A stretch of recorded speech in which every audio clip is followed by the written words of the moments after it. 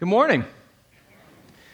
Several years ago, when I was doing student ministry still, we had an end-of-the-year celebration for the graduating seniors. We had 24 seniors that were graduating that year that were moving on. So we got them together with their friends and their family and had a nice dinner for them, and it had a moment where we could just kind of celebrate them and hear from them, and they could share memories. And side note, one of the things that I always found funny every year is that several people would inevitably share something along the lines of, I know we weren't that close. Why didn't we hang out more?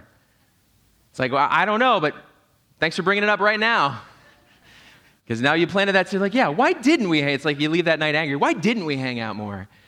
But as we were talking in this evening and sharing stories and memories and things like that, I started to realize something, that a number of these students were there for a particular reason. We had gotten to be close with a young woman named Steph. Steph is just awesome. Steph is like, if you could take happiness and joy and like morph it into a person and give it like legs and arms, like that was Steph. Just so incredibly excitable, like made up. She'd say some things where it's like, I don't think that's a word, but that sounds really good, and I'm encouraged by that. She was overseas for 6 months and came back, and she's like, gave Bethany and I this care package, and one of the things she had for me is she'd listened to sermons of mine for months and like written notes on it and encouragement. I'm like, who does that? She once made a cake for a friend of hers to celebrate them getting a B. Not an A. That was B cake. She made a cake because this person got a B, and she celebrated that. People mattered to Steph. I mean, she's really good about communicating that. And what occurred to me that night as we sat there is that Steph had a pretty big influence. And so I asked this question: how many of you sitting up here, how many of these 24 students, how many of you are here because of Steph in some way? And 2/3 of the students raised their hands. 2/3 of the students. Steph had an influence in their lives. Steph communicated care so well. People mattered to Steph, and she showed people that they mattered. And because of that, people trusted her and listened to her, and she had influence in their lives. People mattered to Steph. As we continue our series on our values, we're going to look at our second church value today. People matter. We believe nothing matters if people don't matter. People matter. Now, when we talk about that, it's like, well, sure, right? Okay, sure. Next. Like, I don't know that, is anybody out there going to go, no, they don't? No, I don't think so, and we'll dig into that more, but we want to look at how do we know they matter? What do we do with that, right? So we're going to look at one of my favorite stories in the Bible, in Luke chapter 10, and it's a story you may be familiar with. If you're not, that's okay. We're going to dig into it now, but it's the story of the Good Samaritan. Jesus is doing his thing, and one day this expert in the religious law stood up to test Jesus by asking him a question, right? Which is always a bad idea. We read these stories about someone testing Jesus. It's like nobody learns. This doesn't ever end up well. So he wants to test Jesus. He says, what should I do to inherit eternal life? And Jesus puts it back on him and says, what does the law of Moses say? How do you read it? And the man answered him back, you must love the Lord your God with all your heart, all your soul, all your strength, and all your mind, and love your neighbor as yourself. And Jesus says, yeah, that's right. That's right. Do this and you will live. But the man has one more question. He says to them, who is my neighbor? Right? And the text, the verses tell us he wanted to justify his actions, so he says, who is my neighbor? And just like Jesus does all the time, he responds to this question with a story. That Jesus told stories, he painted pictures, and he tells the story of the Good Samaritan, that this Jewish man was traveling down from Jerusalem to Jericho. It's 17 miles down this windy road with lots of turns, and there's sort of rocky caves and places where people could hide. And this guy's traveling down, and he's attacked by bandits, and they stripped him of his clothes, they beat him up, and they left him half dead beside the road. So not good so far. Jesus continues on, he says, but by chance this priest comes along, and he sees the man lying there, and he crosses to the other side of the road and passes him by. And then a temple assistant, a Levite, walked over and looked at him lying there, but also passed by along the side of the road. I just want to think about that for a second, right? that a priest, if you want to think about it in our context, like a pastor, like I'm walking down Washington Avenue and someone is laying bleeding on the side of the road half dead, and my response, I'm walking, they're right in front of me, my response is, whoa, that looks bad. I just want to get around that as far away as possible. And just ignore that. And then he crossed to the other side. He didn't just ignore it. He didn't just do one of those like, oh, I didn't see it. He actively went out of his way. And then the Levite, the next guy, the temple assistant, he walked over and looked at him.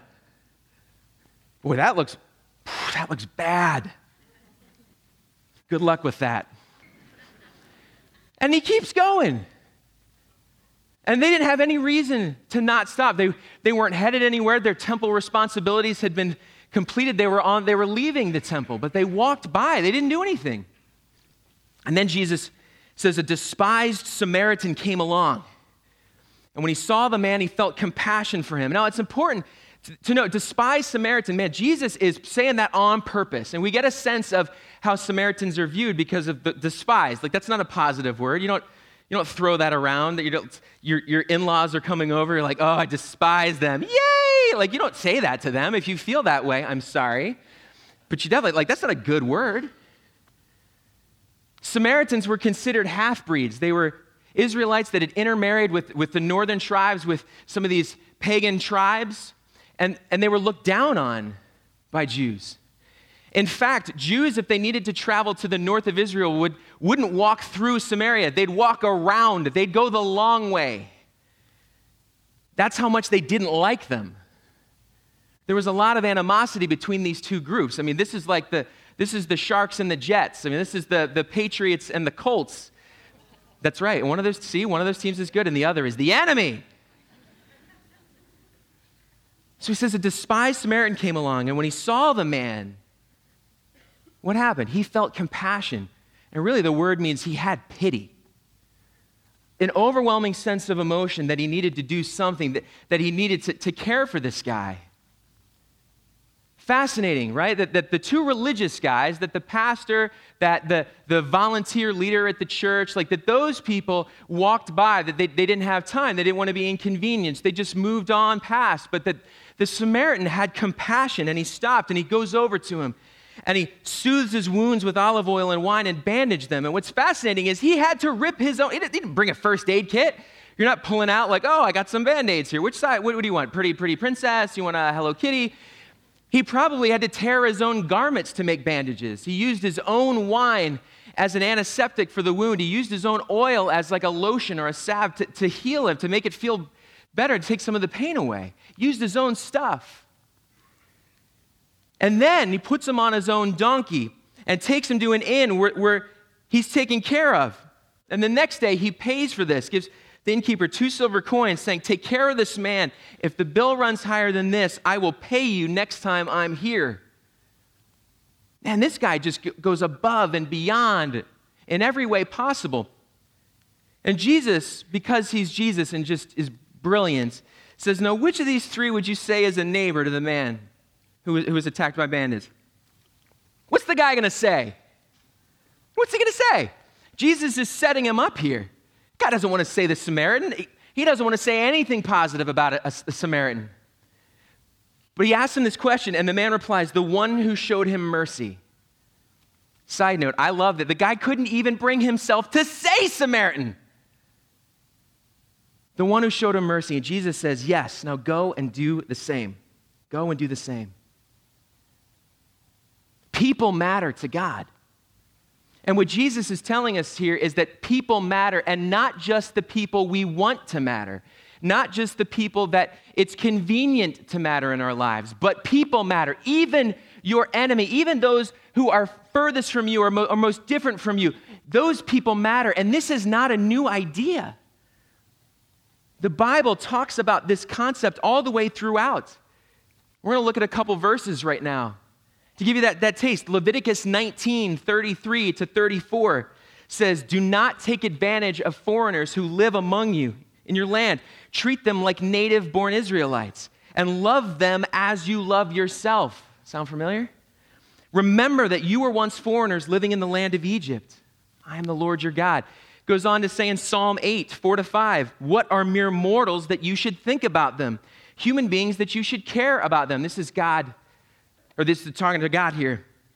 Yet you made them only a little lower than God and crowned them with glory and honor. Say, man, God, who are humans that we should matter to you, and yet we do?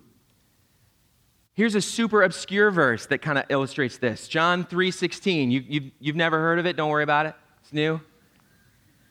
For this is how God loved the world. He gave his one and only Son so that everyone who believes in him should not perish, but to have eternal life. God sent his Son into the world not to judge the world, but to save the world. Who's the audience there? The world. God, people matter to God.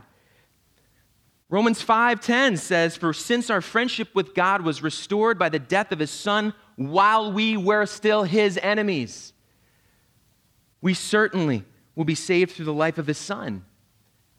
God loved us, traded the life of his Son for ours when we were his enemies, because people matter. You could sum it up like this. In John 13:34, Jesus says, so now I am giving you a new commandment. Love each other just as I have loved you. Love each other. Right? Now, people won't argue with this. Nobody's going to kind of fight, well, I don't people matter. Nobody's going to say that.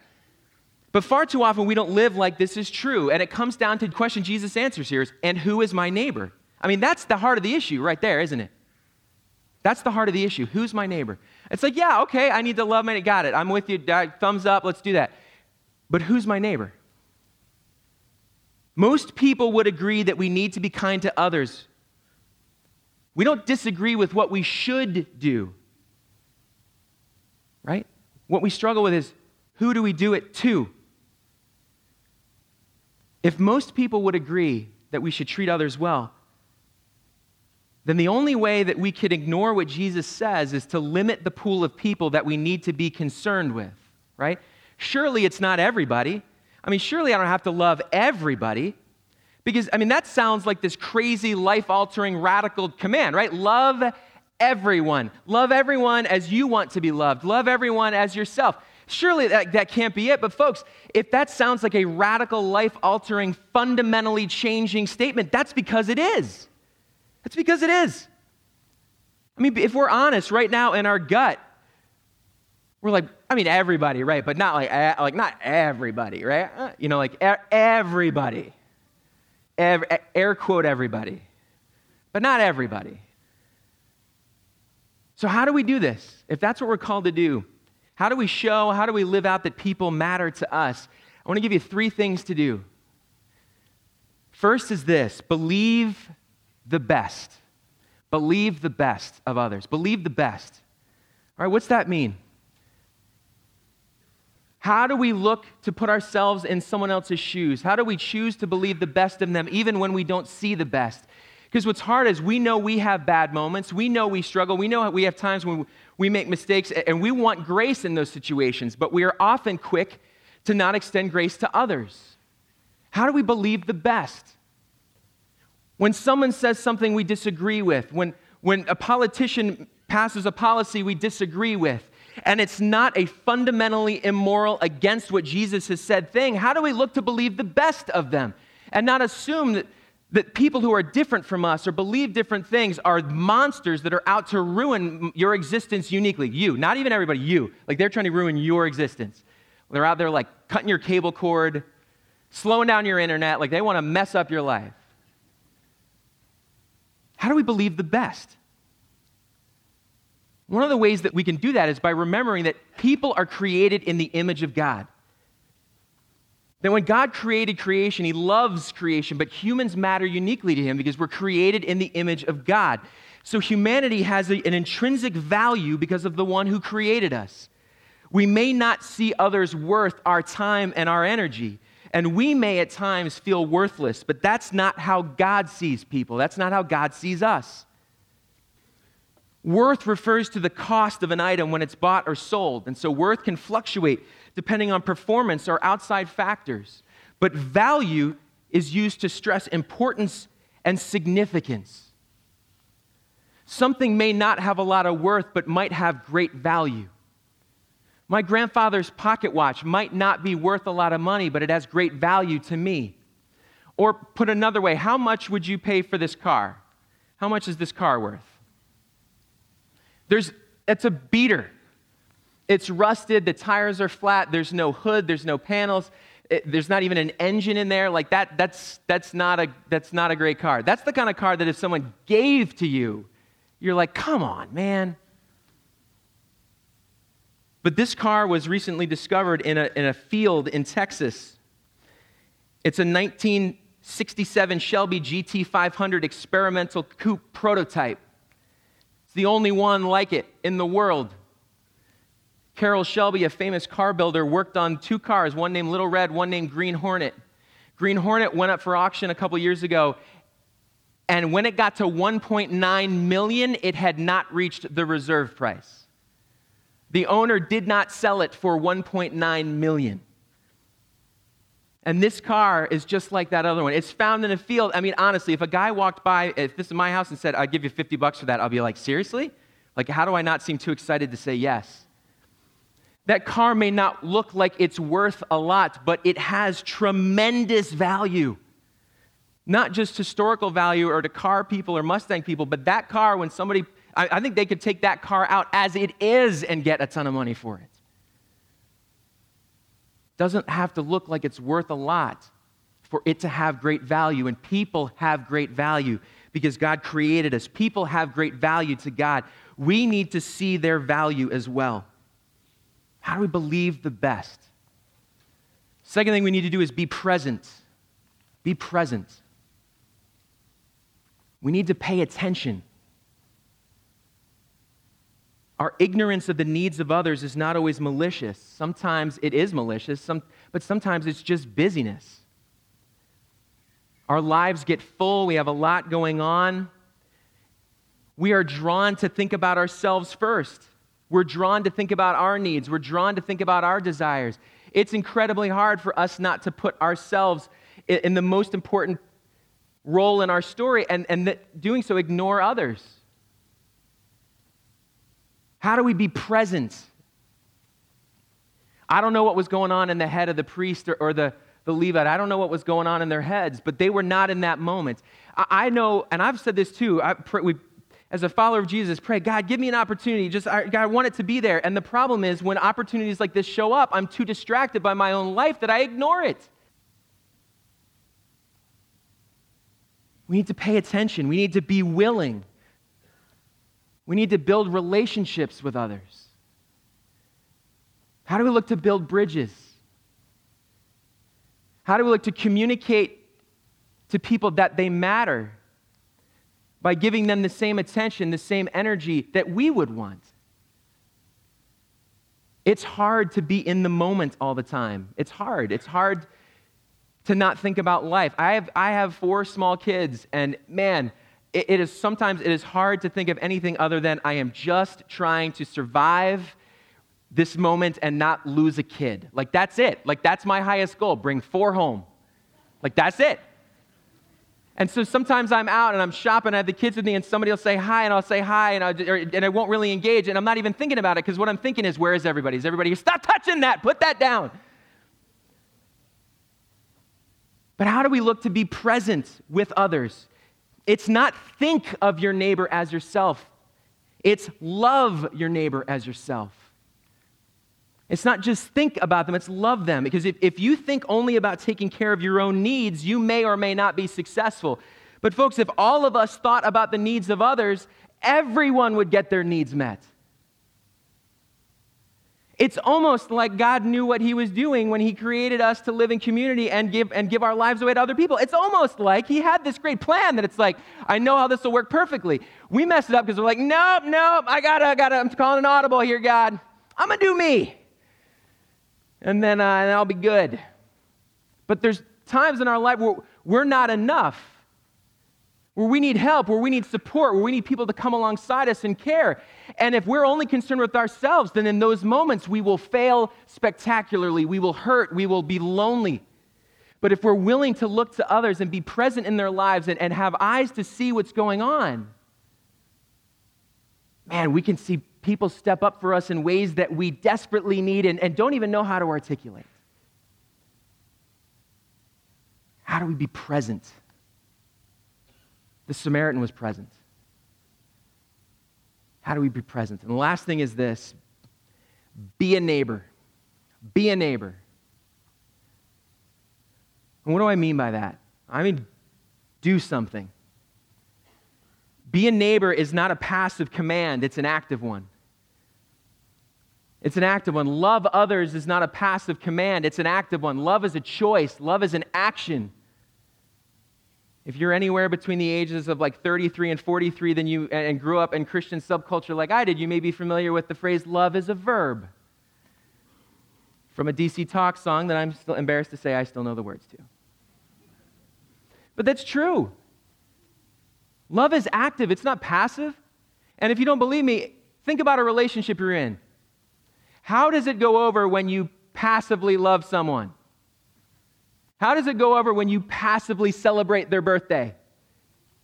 How does it, married people, how does it go over when you passively remember your anniversary? Not super well. Not super well. Has anybody felt really loved when it's like, oh, your birthday was yesterday, that's right, happy birthday? Love is an active command. And that's a challenge. That's a challenge. If you're a loner, if you prefer to keep to yourself, if you don't really want anything from anyone, this is not an excuse to disengage from other people. Right? That's what we might be tempted to think. It's like if you're extroverted, you're like, okay, I can understand that. But if you're introverted, if you kind of like to just keep to yourself, you might be going, well, I'm going to love other people the way I'd want to be loved, and that means just leave me alone.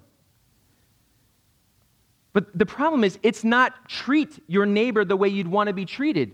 It's love your neighbor the way you'd want to be loved. Treating people the way you'd want to be treated means doing what's easy and staying where you're comfortable. But loving people the way that you'd want to be loved, I mean, that's a lot harder, right? Because it's so much more meaningful. We all want to be understood. We all want to be cared for. We all want to be valued. We all want to matter. And loving someone says, I'm not going to do for you what works for me. I'm going to do for you what works for you. How do I get into your world? How do I speak your language? How do I understand your story? How do I experience what you're going through so that I can meet you where you are instead of asking you to come to me? Is that a lot more work? It's a massive amount of work. It's a significant amount of work, but it's also the way that we live out what Jesus has done for us, and we experience the richness that we want to experience. Loving people means figuring out what makes them tick, what they need, not what's easy for you to give. The Samaritan gave us time. I'm sure he was going somewhere. He gave us time. He gave us supplies. He gave us money. It cost him something to do this. But think of the difference that it made in this guy's life. You don't think this story, assuming this was real and not just a parable Jesus was telling, but if this was real, you think that guy that got beat up forgot about this a single day for the rest of his life? I imagine this is one of the most formational experiences that guy had. All because someone was willing to actively love. It goes back to what Jesus said, love each other just as I have loved you. You should love each other. That's what's hard. When we don't love, what we're saying to Jesus is, your love didn't mean that much. Now, maybe we're not actively saying those words, but that's what we're functionally living out, that it just didn't matter that much. Because if we understood what it meant for us to be loved by Him, if we understood what it cost God to send His Son to take our place, to bear the shame and the guilt and the pain of what we've done, if we understood what it cost Jesus to surrender His life, to pay the penalty for our sin and rebellion from God, if we understood that, we couldn't help but turn around and love other people. Because no barrier would be too big to cross. We couldn't say, because of what they've done, I can't love them because we have hurt God so much more. We have rebelled against Him so much more. Loving others is a way for us to say, Jesus, thank you for what you've done for me.